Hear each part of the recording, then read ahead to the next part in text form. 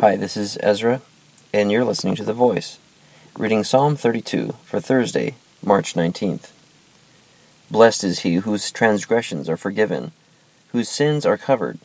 Blessed is the man whose sin the Lord does not count against him, and in whose spirit is no deceit.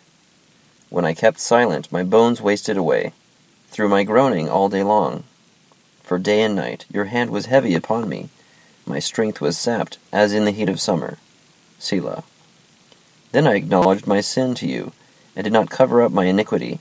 I said, I will confess my transgressions to the Lord, and you forgave the guilt of my sin. Selah. Therefore let everyone who is godly pray to you, while you may be found. Surely when the mighty waters rise, they will not reach him. You are my hiding place. You will protect me from trouble, and surround me with songs of deliverance.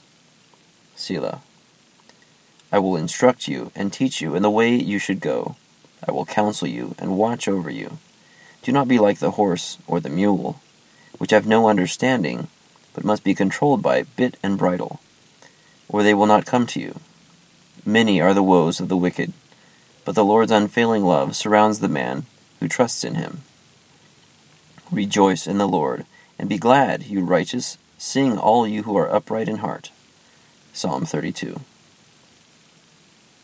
In this psalm, David talks about how happy those who are forgiven from their sins, and those who are honest with God.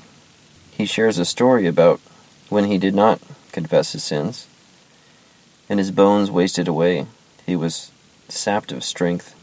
And then when he finally acknowledged his sin to God, God forgave him.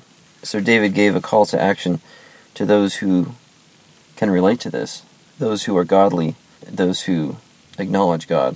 In verse 6, therefore let everyone who is godly pray to you, while you may be found.